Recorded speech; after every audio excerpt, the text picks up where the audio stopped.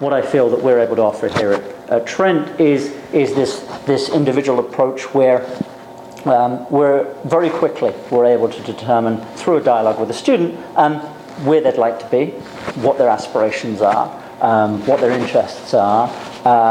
We're able to communicate the ideas of physics that we think will really excite them, and give them opportunities such as the research projects that I think is somewhat unique. What we have are a range of experimental laboratories. We have some computational resources, and there's also an astronomy faculty here within the physics and astronomy department. And so really the students are able to work in the area that they find the most interesting. Well, I think Trent has a unique mix of valuing teaching and research, in the sense that it really does recognize how teaching can inform research and research can inform teaching. Many people recognize that teaching and approaching knowledge and communicating knowledge that people already know actually hones your thought processes, which can then benefit the way that you address unknown knowledge, which is really what research is aimed at doing, is finding out what's new. We've developed a new technique here to diagnose laser light in a particular way, and as part of that research effort, myself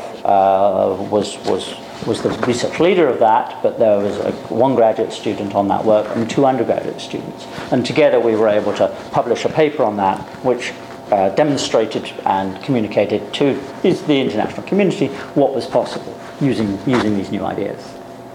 One of the things I enjoy as a researcher here at Trent is that the excitement of working with young minds, and certainly you appreciate the wide, the intelligent environment in which you're existing, and watching my students, my either undergraduate project students or undergraduate summer students or graduate students progress through their academic careers or indeed in industry it's a really exciting thing to see. I studied at Oxford, and then my graduate work was at Newcastle in the UK.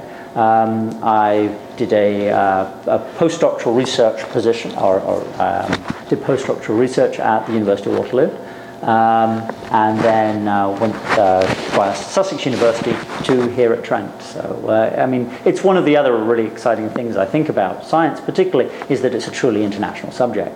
And so what you find is that the laws of science apply equally well everywhere you are on the planet, and you can therefore conduct research in a wide variety of laboratories, and really we're all searching for the same thing. We're all trying to uncover more of the secrets that nature holds. And so one of the demonstrations, for example, that we're able to do is to take such a laser pointer like this and pass it through something called a diffraction grating. And instead of getting one spot, as you can see in green on the board here, but passing it through the diffraction grating, we get several spots. In this case, you see 3 of them.